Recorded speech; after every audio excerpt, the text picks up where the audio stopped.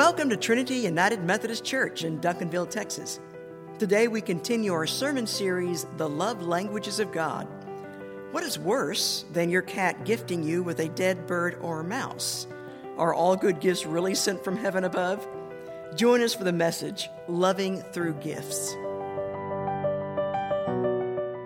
Good morning and welcome to worship here at Trinity United Methodist Church in Duncanville, Texas. What is worse than your cat gifting you with a dead mouse or bird? And are all good gifts really sent from heaven above? We'll be exploring that a little bit later in our message, Loving Through Gifts. I would also like to invite you, if you've not done so already, to give a gift to the ministry of this church. Again, you can do that through our website, tumcd.org, through our Church Center app, or through writing a check and mailing it to the church. Listen now to the word of our Lord. I'll be reading from selected verses from 2 Corinthians. We want you to know, brothers and sisters, about the grace of God that has been granted to the churches of Macedonia for doing a severe ordeal of affliction. Their abundant joy and their extreme poverty have overflowed in a wealth of generosity on their part. For, as I can testify, they voluntarily gave according to their means, and even beyond their means, begging us earnestly for the privilege of sharing in this ministry to the saints. Now, as you excel in everything, in faith, in speech, in knowledge, in utmost eagerness, and in our love for you, so we want you to excel also in this generous undertaking. I do not say this as a command, but I am testing the generousness of your love against the earnestness of others. For you know the generous act of our Lord Jesus Christ, that though he was rich, yet for your sakes he became poor, so that by his poverty you might become rich. For in the eagerness is there, the gift is acceptable according to what one has, not according to what one does not have. I do not mean that there should be relief for others and pressure on you, but it is a question of a fair balance between your present abundance and their need, so that their abundance may be for your need, in order that there may be a fair balance. The point is this: the one who sows sparingly will also reap sparingly, and the one who sows bountifully will also reap bountifully. Each of you must give as you have made up your mind, not reluctantly or under compulsion, for God loves a cheerful giver, and God is able to provide you with every blessing in abundance, so that by always having enough of everything, you may share abundantly in every good work. As it is written, he scatters abroad, he gives to the poor, his righteousness endures forever. He who supplies seed to the sower and bread for food will supply and multiply your seed for sowing and increase the harvest of your righteousness. You will be enriched in every way by your great generosity, which will produce thanksgiving to God through us, for the rendering of this ministry not only supplies the needs of the saints, but also overflows with many thanksgivings to God.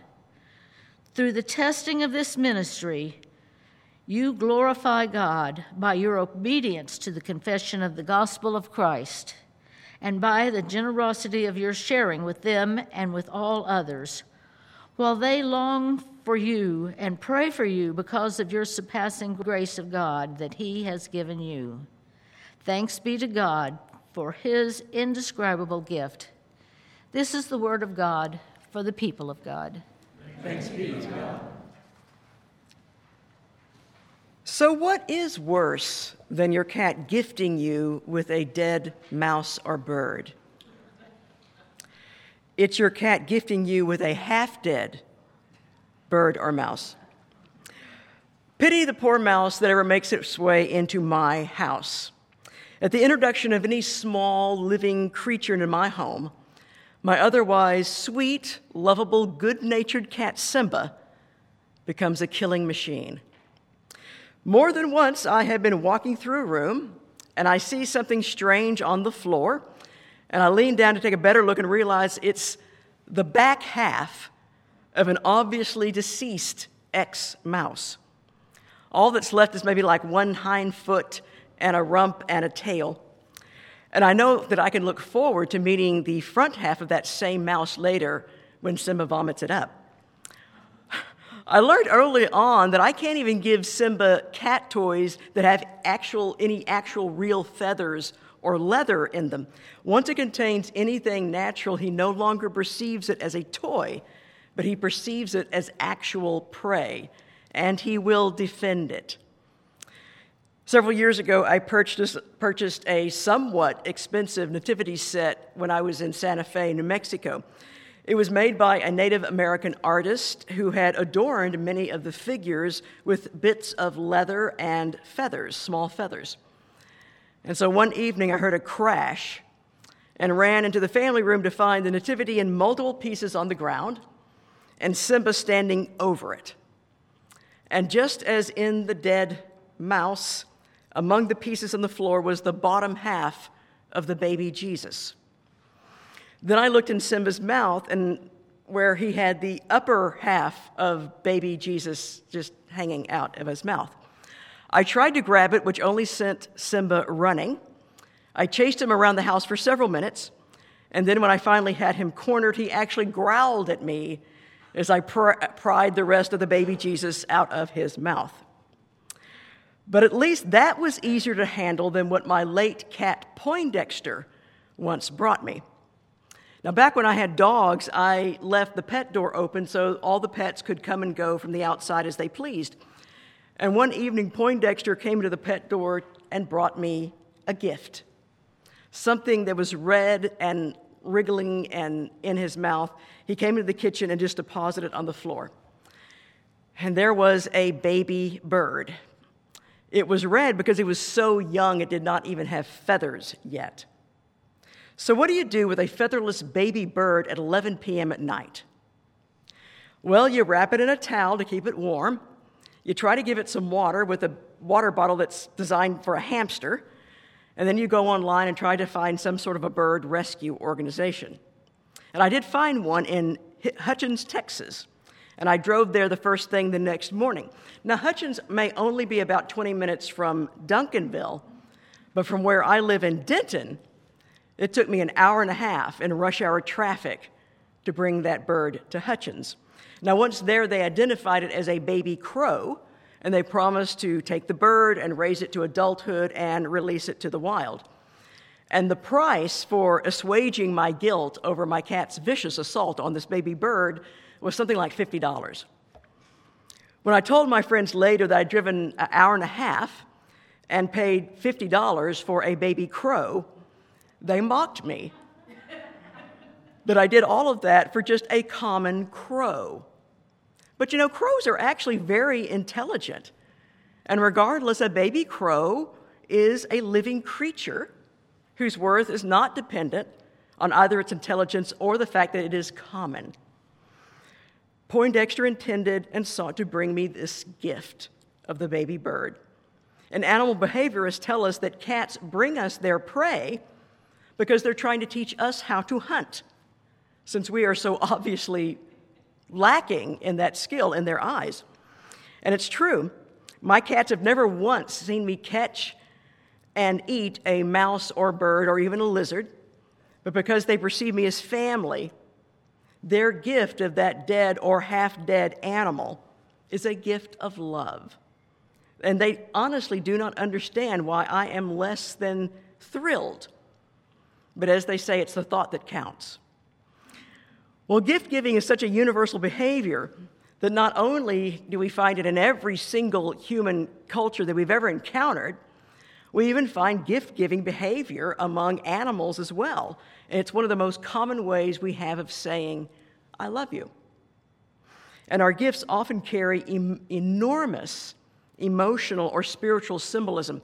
Just think about what the giving and the receiving of rings mean as part of a wedding ceremony, or the significance we give to the giving of possessions that are handed down from one generation to another. Now, the most meaningful gifts may or may not have high monetary value. Today, I decided to wear my mother's gold cross. And yes, it could be considered expensive, but the real reason that I value it is because it was my mother's. And several weeks ago, I emailed some of the trustees because I was just beside myself when I realized that after opening all of the boxes from storage that were labeled either office or pastor's study, none of them had included the ceramic communion baptismal set that was given to me by my friend Pat when I first became licensed to become a pastor. But luckily, I remembered that a few of the boxes had been mislabeled, and if anyone else had opened that box and seen a communion set, they would assume that it belonged to the church and would probably put it in the credenza out in the narthex with our other communion ware, which is exactly where I found it. Sometimes, however, the most meaningful gifts are those that have been handmade. And this is why I pointed to the altar.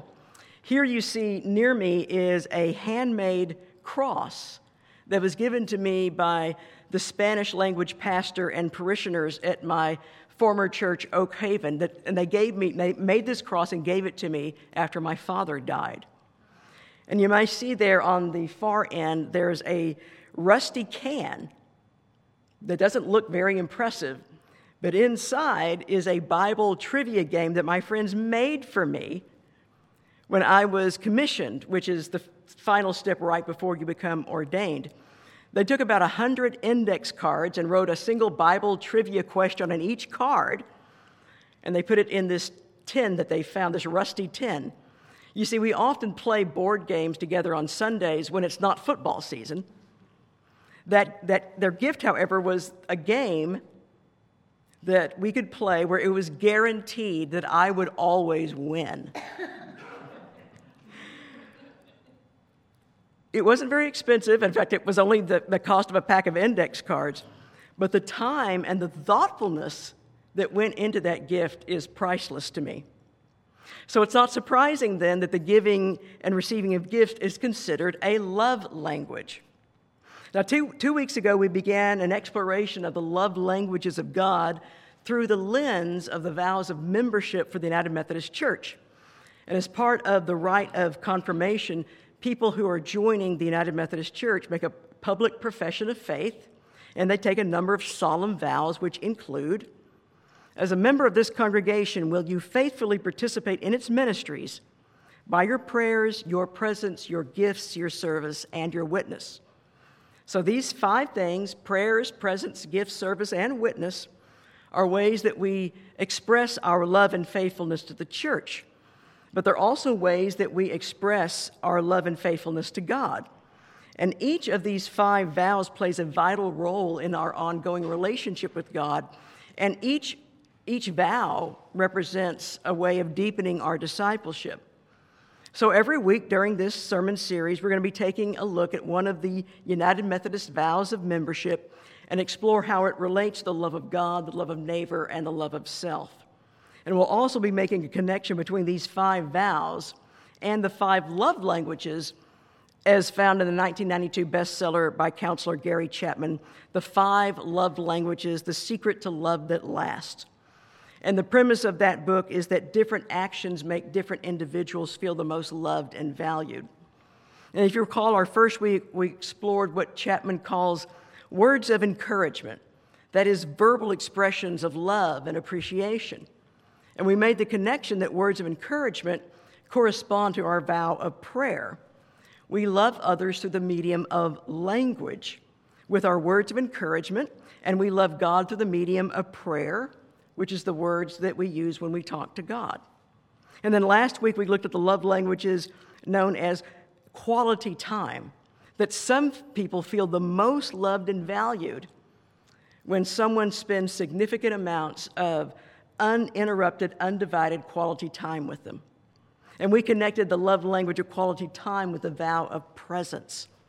We love others through the gift of quality time, that is, by being fully present and giving someone our undivided attention.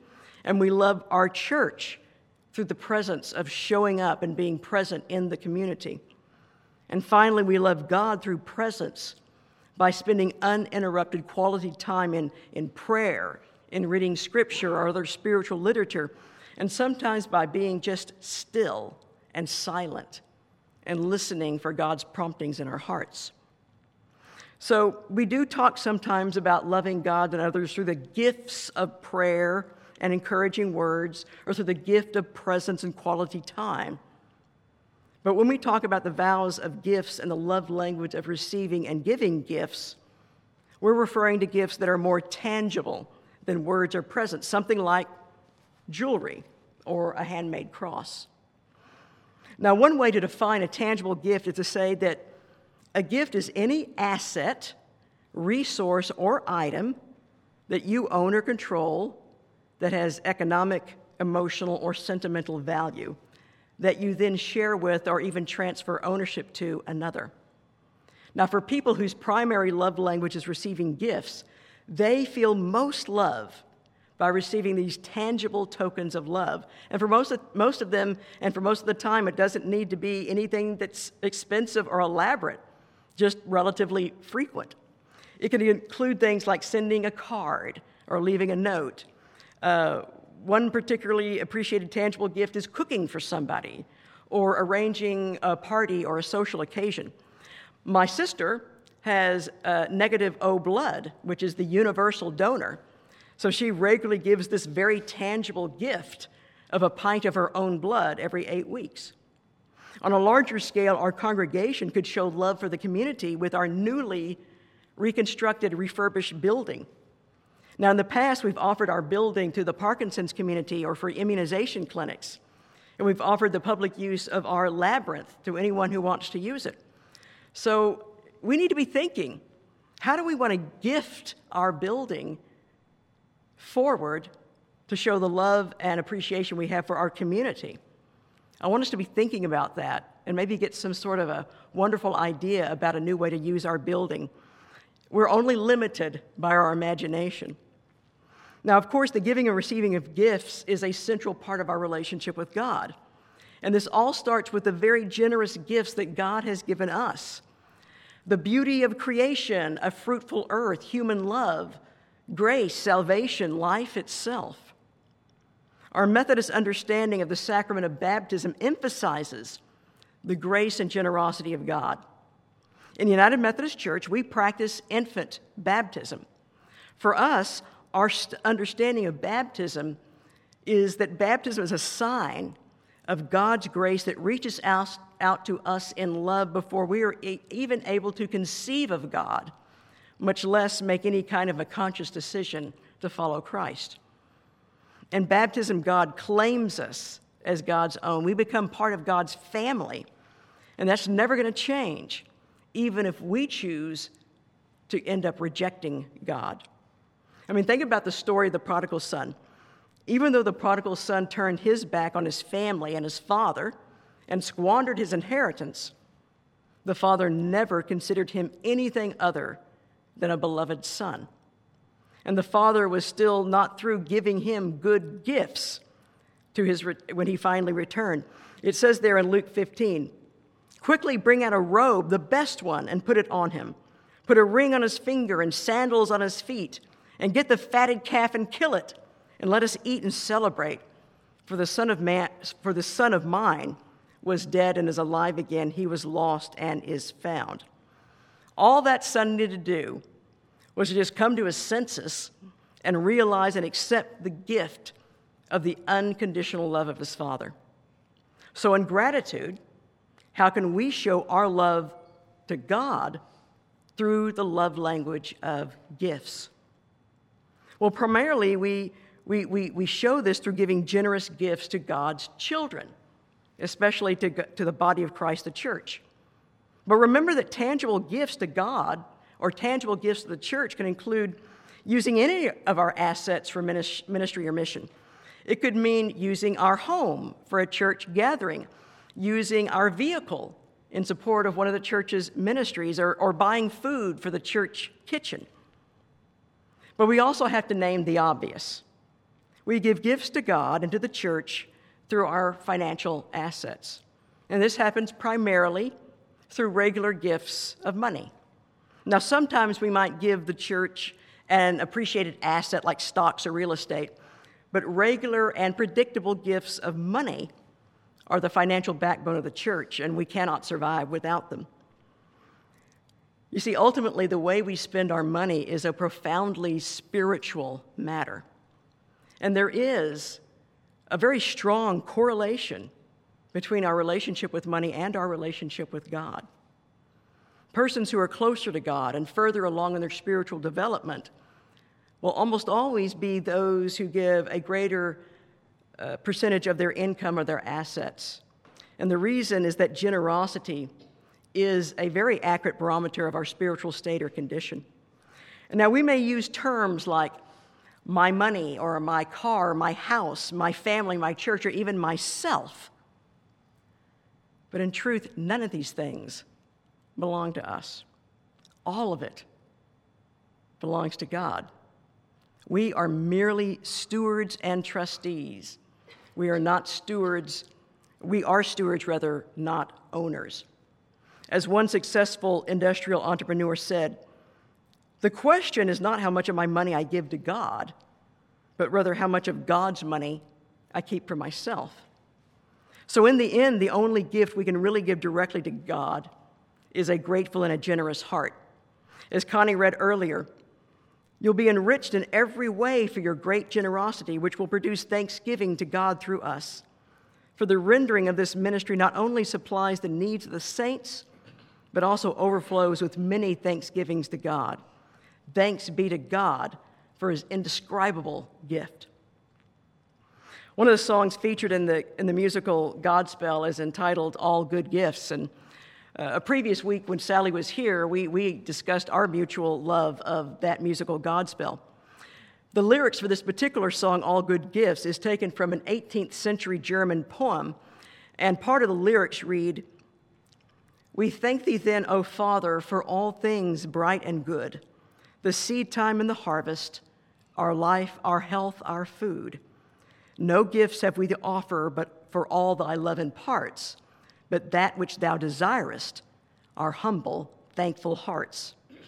All good gifts around us are sent from heaven above, so thank the Lord, oh thank the Lord, for all his love." Indeed, all good gifts are sent from heaven above.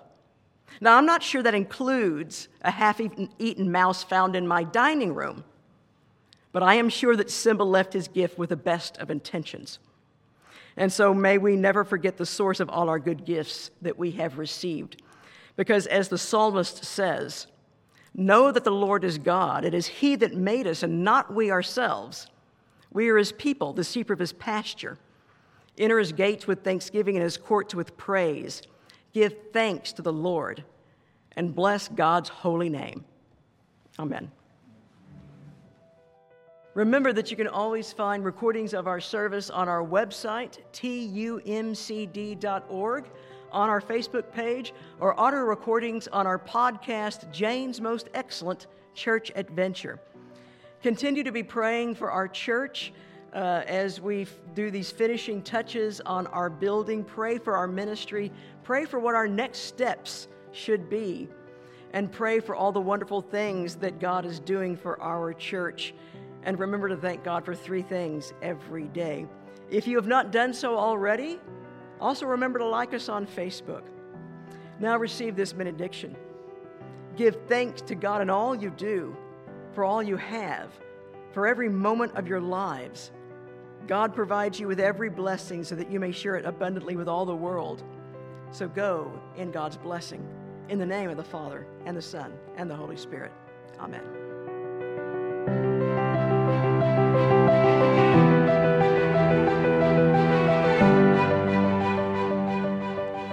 We hope today's service was a blessing to you. Join us every Sunday here on Facebook Live at 11 a.m. Next Sunday, we'll continue our sermon series, The Love Languages of God. You can always access our services through our website, tumcd.org, our Facebook page, and our podcast, Jane's Most Excellent Church Adventure. God bless you in the week ahead. We'll see you Sunday at Trinity United Methodist Church.